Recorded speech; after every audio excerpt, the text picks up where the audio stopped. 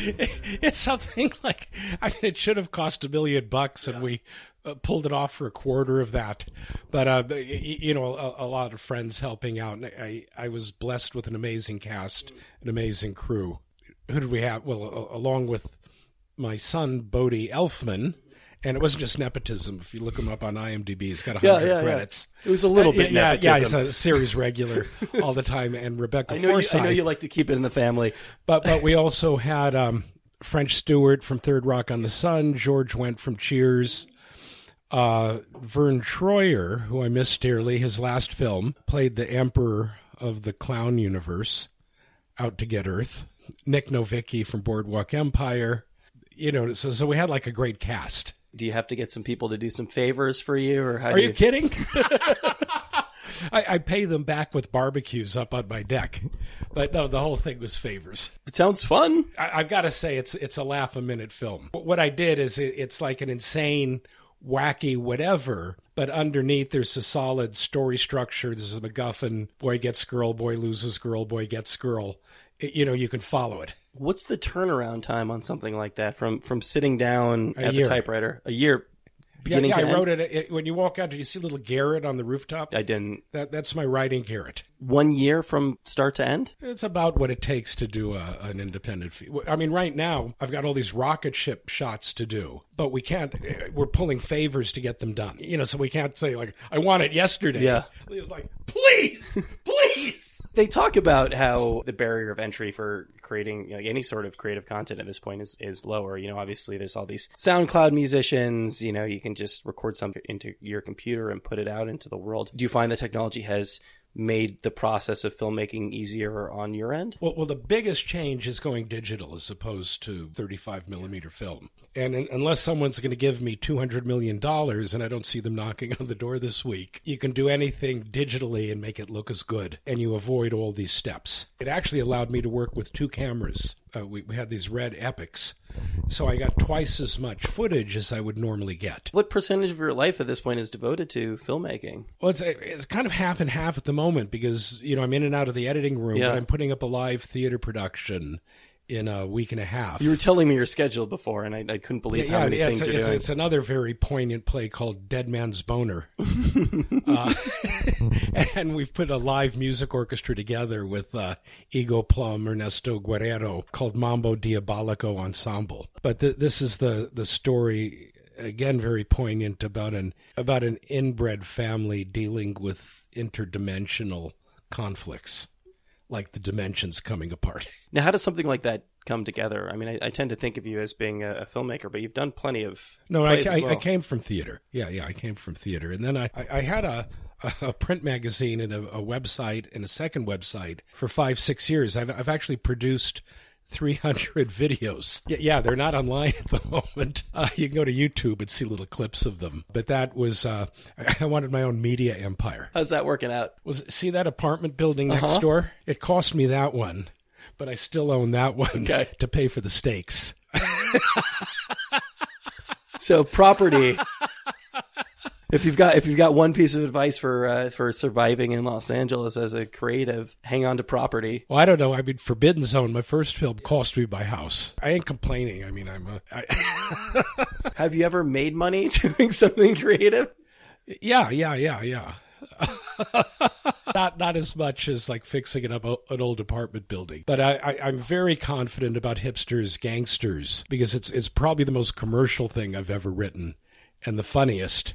And I was somehow blessed with the right crew and the right cast, and they gave it. Do you feel like there's a good avenue at this point for distributing something like that? Obviously, again, in the way that the barrier of entry is lowered for content creation, it's also lowered for actually distributing it out into the world. And it sounds like you're confident that this is going to get a pretty sizable audience of interest. Well, actually, we had a very reputable mid-sized sales company, Lightning Entertainment, has picked up the film, and they are helping us with our completion money, and they're making sales right now. It's with clips and whatever. So it's worked out. Where are you at with Forbidden Zone 2? Again, I know this has been quite the labor of love for you. It's basically get hipsters out. Yeah. According to the producers, the same producers, and we'll close Forbidden Zone 2. They said, I mean, that's really strange marketing order. They told you that they needed another film in the interim. Well, they said, like, what can we do cheaper and quicker? Forbidden Zone 2 is a couple $1 million. Yeah. And this one should have cost $1 million, but we just got it done for cheaper. But just the way it works, it's so now companies are talking to us about Forbidden Zone 2, where they weren't talking to us before. You think some of your friends in Hollywood see your name on the phone, see you're calling, and are just like, oh no, Richard wants to do another movie? Quite the contrary. No. They're hoping it's an invitation to one of my wild parties and fabulous barbecues. I love that quote of Anthony Bourdain on your Facebook page, by the way. Although I'm married to a vegetarian, but she's not militant. Yeah. Our daughter eats meat. I do regular dinners, and I'm an outdoor cook. I call myself a refined Neanderthal because I'll grill anything that grows, walks, swims, or flies. Aside from my wife, we have friends that are vegetarians and vegans, and I respect whatever. I'll accommodate whomever. How long have you been working on this sequel to Forbidden Zone? 5 years. 5 years. So was it clear early on after the first movie came out that it necessitated a sequel? No, quite the contrary. The first thing came and went and disappeared. I lost all rights to it. And there were problems with the music clearances. So it went off the air and it just disappeared. And then about 10, 12 years ago, I put my first site up.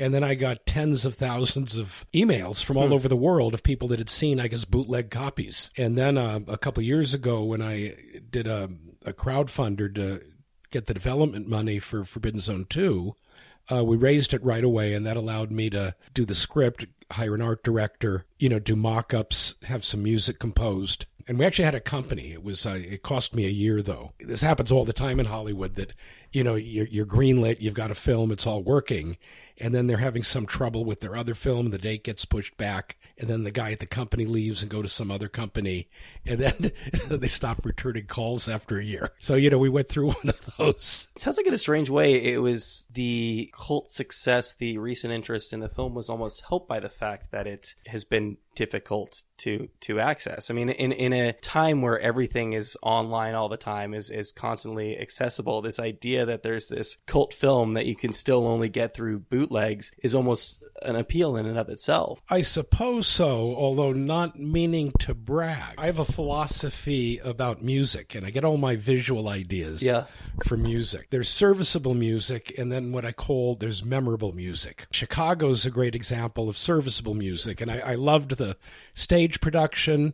I salivated over the film. It was just so beautiful. But by the time you get to the car, you forget the music. Other than like all that jazz or something like that. They're just cliches. The bones of the songs. Yeah. But you go to West Side Story, Fiddler on the Roof, Wizard of Oz. These are timeless pieces of music. And what I had in Forbidden Zone is I had timeless music. I go through thousands of things, kind of like an example would be "Oh Brother, Where Art Thou," where they here were gems hidden in plain sight, or Buena Vista Social Club. What I used to do before the band Oingo Boingo was a musical theatrical troupe called the Mystic Knights of the Oingo Boingo, and we'd present to audiences things great that they no longer could hear live. Josephine Baker, Cab Calloway, Duke Ellington. But so Forbidden Zone had all these great classics, and then I lucked out that my little brother, no musical training, turned out to be Mozart. I've got timeless music in Forbidden Zone. Forbidden Zone 2 is also going to have timeless music, and so that carries it. Cult, whatever. People will always enjoy it. I think that carries it, but I also think the aesthetics are important from the standpoint of... You mean obscenity and absurdity? Well, but also, sure. Yeah, I guess that never hurts. The visuals are so striking in the movie that it's one of those movies where if you had seen 20 years ago and completely forgotten about, some of it's going to stay with you. It's a musical film, but it's also such a visual film, based on, again, these sort of like old black and white movies and cartoons, that I suspect that there's this feeling that kind of lingers from the movie. Well, I'll tell you a secret. Life can be absurd. You heard it here first. And Richard Elfman films have a high degree of absurdity. Yeah. I think part of that also stems from the fact that, that it's so unlike everything else. I mean that as a compliment. I want you to know. Yeah. I'm inspired by things, but I have my own vision. It's for some people, and for other people, it isn't. You had a theater training. You're doing the musical troupe around the same time. What had to come together to make you decide to sit down and make your own film? Okay, so I had this group, Mystic Knights of the Oingo Boingo, kind of a musical, theatrical troupe. And my rule at the time was nothing contemporary. It either had to be completely original, insane Danny Elfman, or classics from the past. And then, here's this 12, 14-piece group, but it was unwieldy, to tour, to do anything. And then life kind of changed it to an 8-person rock group, which was Oingo Boingo. So I wanted to preserve on film essentially what I'd been doing on stage. So the film was really my stage show, that I wanted to preserve. As one of the things about theater is kind of ethereal. You spend all this time working on something, and it's limited to the people who are in the room seeing it, assuming that, that production... Oh, yeah, you've got moments where it's just perfect, but it's going to fade in their minds. Yeah. And so something about a film is you get hit by a truck, and you can know that people could watch it 90 years later. Clearly you enjoy the experience of making a film, because that really, you've devoted a lot of your time to that over the past several decades. Yeah. I've done a few that were very rough conditions, were not my own script or as a hired gun, that weren't as fun. All these mediums you're working in, what's the most purely pleasurable artistic pursuit that you have? Well, it's directing material that I've written. Regardless of whether it's on as opposed stage. to being a hired gun. Yeah. Then I get the full artistic satisfaction. Doesn't matter whether it's a film or theater production? Yeah, we're putting a Dead Man's Boner is going up. I have an alternate title called Suddenly Last Dimension that we had to do just, for some ads and stuff like that. But it's a little theater in North Hollywood. I'm doing this with Force of Nature Productions. There'll be some other plays. And my wife Anastasia does avant-garde burlesque that we'll be doing to original music. Is that rewarding when you do something for that short a period of time, when you know that this is only going to exist for, a few shows? It was more like, I don't know, maybe I had too many glasses of whiskey and my third cigar up in my little riding garret, and bang, there was my one act. And so my wife Anastasia's in this marvelous theater company, Force of Nature. I said, hey, do you want to put my one act up? And they said, sure. And then we created a music group to play live with it, which is fantastic. I'll show you a little bit after our podcast. You feel that you're in a position now where you can, anything that you write, you're going to be able to ultimately find a home for? Yeah, after years of scraping and begging and stealing. But it seems like a pretty good arrangement of going up there, having a few glasses of whiskey, writing something, and knowing that, somewhere at some point it's going to see the light of day. I've got 300 videos that I produce that aren't online right now, yeah. So you never know. Yeah. How do you keep going after a big disappointment, after really pouring yourself into something and it just not getting out there, not reaching people? How do you sit down the next day and work on the next thing? I've always had a pretty, I guess, cup half full attitude. Yeah. I've got a wonderful family, great friends. I love to entertain, and I just got a film in the can with a dream cast and a dream crew. And it looks like that'll allow us to do 2-3 more. And that'll allow us to do more if I don't fuck up and go crazy, which is always possible. Do you feel like you're always walking that line? Go crazy, maybe given what you do, that could, depends on which way you go crazy. It could potentially be beneficial. I've always been a controlled crazy where I could like do business at the same time. Yeah. I thought you were going to say you're a control freak, which I thought would be kind of interesting. Do you tend to micromanage these things? It's very funny particularly with digital film, and I can't do this with every actor, but I had some great comics, including Steve Agee, Rebecca Forsyth, Angeline Rose Troy, along with French Stewart, George Wendt, Nick Novicki. I get it the way it was in the script. So I had it. And I go, okay, kids, even to George Wendt, kids, do anything the fuck you want. And sometimes it was junk, and sometimes it was much better than anything I wrote. Yeah. And so that's the beauty of digital, that I'm not worried about counting to be developed in the lab and stuff like that. So I got a lot of improv after I got it the way it was written in the script, if that makes sense. I also suspect that there has to be a certain level of kind of understanding that given budgetary constraints that you have when making these movies, that it's not going to look exactly like it was in your brain when producing the film. Well, that's the whole struggle of the artist, is taking something in the mind and then putting it into the physical universe that other people can look at. And to what degree it's altered. And also, film is a collaborative medium, with the director of photography. I have an editor that gives, David Avalone, he's brilliant. He gives me just the right amount of fight to stop me from shooting myself in the foot. The good kind of fight. Yeah.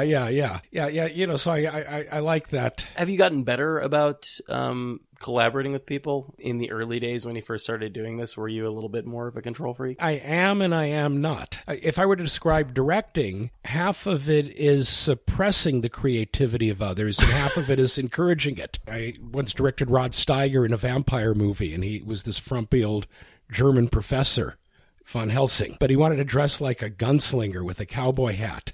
So I had to Rod, you can't do it. What do you mean? But this is perfect. Rod, you can't do it. So, and then everybody's suggesting things and, okay, that's interesting, but let's do it like in the script. But then on the other hand, actors are constantly surprising me with stuff in their performance. And the DP suggests shots that I didn't think of. Do you find that your approach to that has changed over the years now that you've been doing this for a while with regards to how much control you're willing to give up? No. No? No. Exactly the same as you were day one? Yeah. I do think it's funny when the first example you come up with when talking about telling an actor no is Rod Steiger. Oliver Stone was originally producing a script by Matthew Bright, who wrote Freeway. And for some reason, I was given 2 Matthew Bright scripts to direct. Some other producers pushed Stone off the production, which was stupid. But anyway, so I had 18 days to shoot this film, and it wasn't like I had months and months and months. So Steiger comes there. It's his first day on the set. And I go, okay, this is the staging. We're going to start here and then go here and then end the scene here. And he goes, well, I haven't blocked it out that way. And I said, well, Mr. Steiger, we had to pre-light it last night. And he goes, pre-light it? Pre-light it? And then he starts screaming at me, Elia Kazan never treated actors this way. What the fuck do you know, kid? What the fuck do you know? And so I rolled. The crew was terrified. And instead of walking from A to B, we lost a half an hour, and he bananaed around a little bit from A to B. So then I kind of got my nerve together. I called his agent. I said, that's it. I can't work like this. And so from that point on, I made him do it exactly as I wanted it. And he would deliver brilliant performances and then sometimes go these big tirades, whatever. But then he'd call me at 3 a.m. crying, was I believable? Yes, Mr. Steiger, you were believable. And I've got to say, I had some younger actors that he would spend hours going over lines and stuff like that. And he was great to work with, but twice a week, he'd have a fit. And it wasn't just a fit. It was like a stentorian trumpet. If I had more hair, it was like blowback.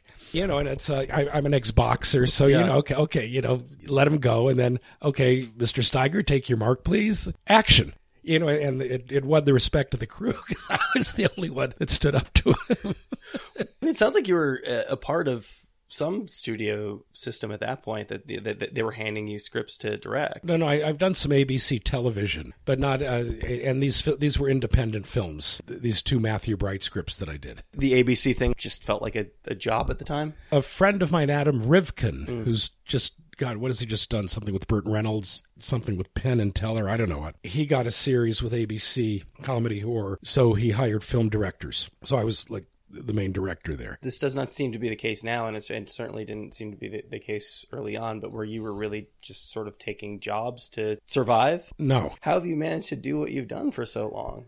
Every 5-10 years, investors come to me and say, go do some real estate. And I find buildings and I kind of fix them up, and I'm the co-owner. This one I own completely myself. This is completely rehabilitating, housing projects and holding them for 5 years and managing them. I dropped out of college after a semester, and I opened 2 clothing stores, one adjacent UC Berkeley, one adjacent UC Santa Barbara. So I didn't go to college, but I clothed those who did. It was an education of sorts? Yeah, and then in the evenings I was in a group in San Francisco called the Coquettes. C-O-C-K. Yeah, I got that. And I was in I'm a Latin percussionist, which was my original thing. So I was in an Afro-Cuban group called the Quanditos. I'm going to rewind a little bit. There's a lot of information to process there. You know, you were selling clothing, you were doing percussion. Did you have a clear idea of what you wanted to do, what you thought your chief creative pursuit was? Was everything you were working on really working toward a certain end? I had two big shifts. The first one was I was 15 and a half years old and ran into some party in Watts, and it was this beautiful black Cuban lady who played me music from Cuba by Celia Cruz, Homene a los Santos, started in Spanish and went into Yoruban from West Africa. And that was an epiphany. So that was my whole thing, was Afro percussion. Red-haired Jewish boy from L.A. Well, first of all, I was born on 103rd Street in Watts, and then we moved up to Crenshaw. So I've always I grew up with the African American community. I can't tell you stuff. Yeah, but okay. But anyway, in a nutshell, so it was all music. Yeah.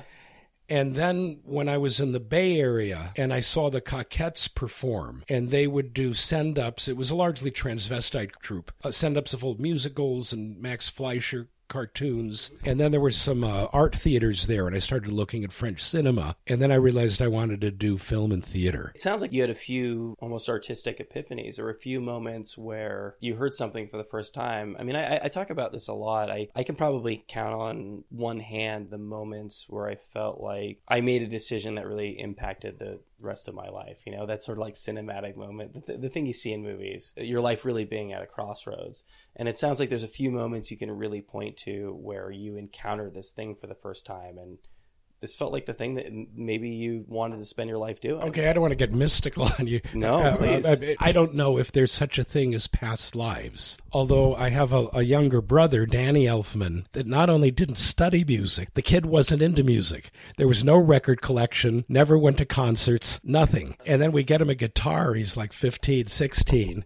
And then a month later, he could pick out a Django Reinhardt solo. Okay, then we get him a violin a month later. It's Stefan Grappelli. He could do the second Stephen Grappelli accompaniment. And for me, it was like that with percussion, that I was just able to play. Like I'd been there before, and I've always been like the only white guy in these all black groups. But like, where did I get it? I think I was like 20 years old, 21, and I saw this French film, Les Enfants de Paradis, the Children of Paradise. It was an amazing film about the French theater scene in the 1830s.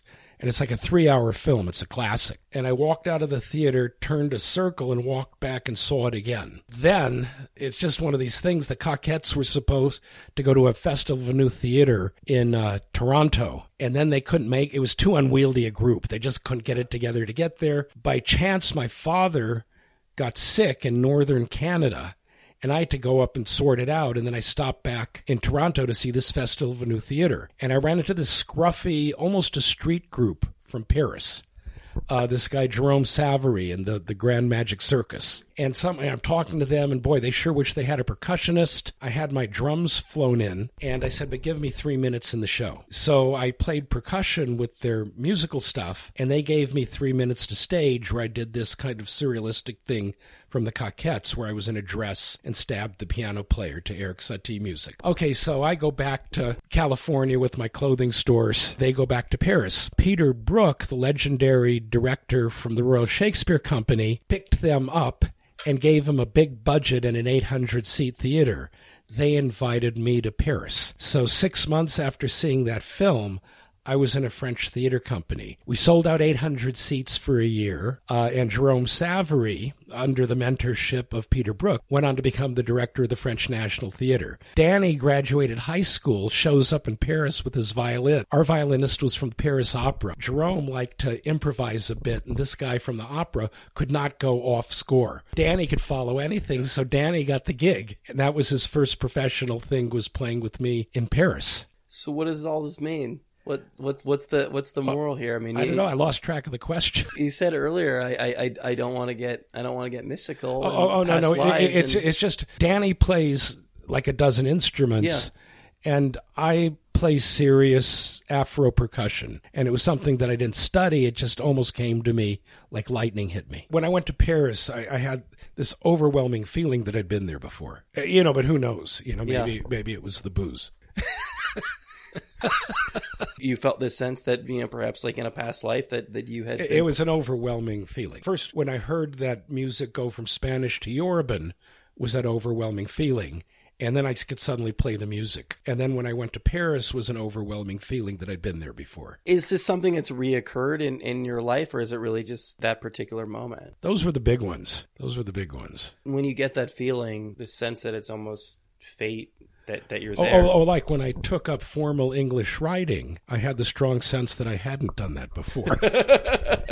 I get that feeling a lot. I get that feeling just about every day of my life. When you have that moment, when it really does feel like something divine intervention, or that you're a part of something larger, how do you harness that? Well, I was in the theater group for 2 years, married the leading lady, have a French son who lives in LA, works with me. And then after 2 years, I wanted to start my own group. And that's how I started the Mystic Knights of the Oingo Boingo. Danny went from the theater group, spent a year in Africa. Talk about balls with no money. He went from the West Coast to the East Coast, playing with indigenous tribes and stuff like that. So he came, I got him to be my musical director for the Mystic Knights of the Oingo Boingo. I went off into other things after a certain point, and he had the rock band Oingo Boingo. When you've done so many things in the lead up to that, I mean, it sounds like in a sense you lived a lot of lives prior to that. Hell, I'm older than Lestat.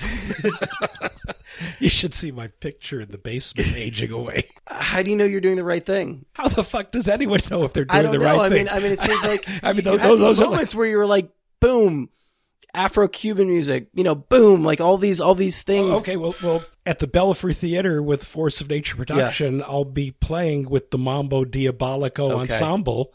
I'll be playing Afro-Cuban music along with, there's this great composer who works with my brother. His name's Ego Plum. His real name is Ernesto Guerrero. But he does, he's a monster composer. And so I'm still playing the music. As a matter of fact, I was down in Crenshaw a few weeks ago backing up a singer doing an Ella Fitzgerald retrospective, with jazz musicians and stuff. Are you happy with the level that you're at with regards to the... No, I wish I had tens of millions of dollars. I could just do anything the fuck I wanted. But no, it's still a struggle. It's still a fight. But I'm getting enough done that I'm happy and feel blessed. I mean, I suspect, like, given the people that you know and given how long you've been doing it and the fact that you did direct shows for ABC, that if you really wanted to be a part of the studio system, you have the skill set to do it, certainly. Well, here was my biggest connection to the studio system. Okay, so I put on, like, huge parties and events. And so this one, I have a cousin who's a bigwig in the business, and so we had all the bigwigs there. And I had this full moon. We're drunk out of our minds. I also play Afro-Brazilian music. I play with a couple samba groups. This is like percussion samba, not bossa nova, like the heavy carnival street stuff. Yeah. So I've got this amazing group, and we're at my cousin's mansion. The guy that the player was based on in real life, who is the head of a studio, the most powerful man in Hollywood, walks by my musicians, and he loudly says in earshot, God, why couldn't they get some real music? And these are the sweetest guys, and it was just like a knife in their gut. And it was a black tie party. So I picked the fuck up, and I took him to the pool. And like Dracula, like he's putting me under the ether, like I'll never work again. He's dying of tuberculosis. It'll kill him. He didn't want to go in the pool. I threw him in the pool in his tuxedo. Okay? No one could fucking believe it. This was a man who was feared, but he was hated. If you could see him struggle out of the pool in his tuxedo. And I went back to the Brazilian musicians and apologized for his boorish behavior. This is an explanation of why you're not a part of the studio system. Maybe. Okay, well, let me ask you this, Richard. Was this an isolated incident, or do you feel like this is a symptom of a larger issue with authority that you might have? Well, except for the 2 art-related felonies, but we're way past the statute, so I can tell you about them. I'm also a writer. I've done columns for years. I've actually done a column for our mutual friend Josh. Yeah. I've written, and it's interesting how you just quoted Anthony Bourdain, but a lot of my writing has been food, wine, and travel. Okay, so I'm writing for these West Side yuppie publications. And I did a particularly lot of research on this article going from restaurant bars down the coast. So I turned the article in. The publisher, who's a friend and I was doing some other work with, went to some meditation conference, comes back with some lady editor. And he said, "Oh, do you mind if she edits your piece?" And I tell her, "Well, editing will make me seem the better writer. What has she edited before?" "Well, she has a natural sense of editing." "Well, what has she done before?" "She hadn't edited anything." So she rewrote my first paragraph. I said, "Don't print it." Okay, so I'm just pissed off. Yeah. I bump into him a week later, and then he goes on like, "Tom, what's the deal?" And he had found the light now, and everything about me was disgusting. Eating meat, liquor, cigars is just this horrible lifestyle, and I'm terrible. And I couldn't sleep all night. And then I woke up in the morning, and I rewrote the article a little bit saltier. Okay, so then I had it printed on paper. It was 11 by 17 magazine, but incrementally smaller. And then I broke into their warehouse at midnight with a crew in a moving van and a photographer from the LA Weekly. You weren't kidding about the crime part of this. And I took 50,000 copies of the magazine. This filled a moving van. And I left a little note on the wall that the magazine had been requisitioned by the LA restaurant critics Guerrilla Underground. Okay, so I guess the next day they just figured it went to the distributor. It was just too big a thing. Oh, I guess Joe picked it up, whatever. So anyway, when the shit hit the fan...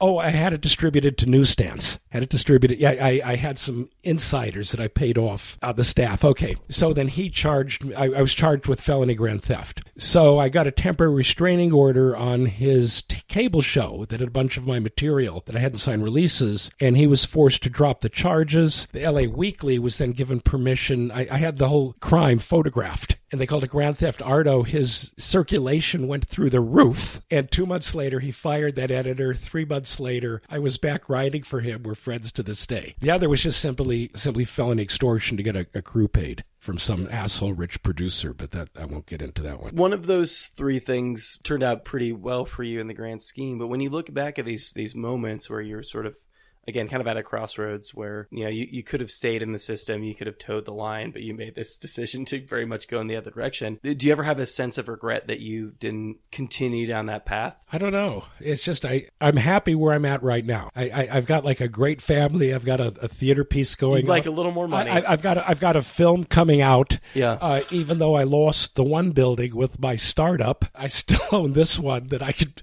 put food on the table and throw barbecues only with $15 wines instead of $100 wines. I'm not complaining.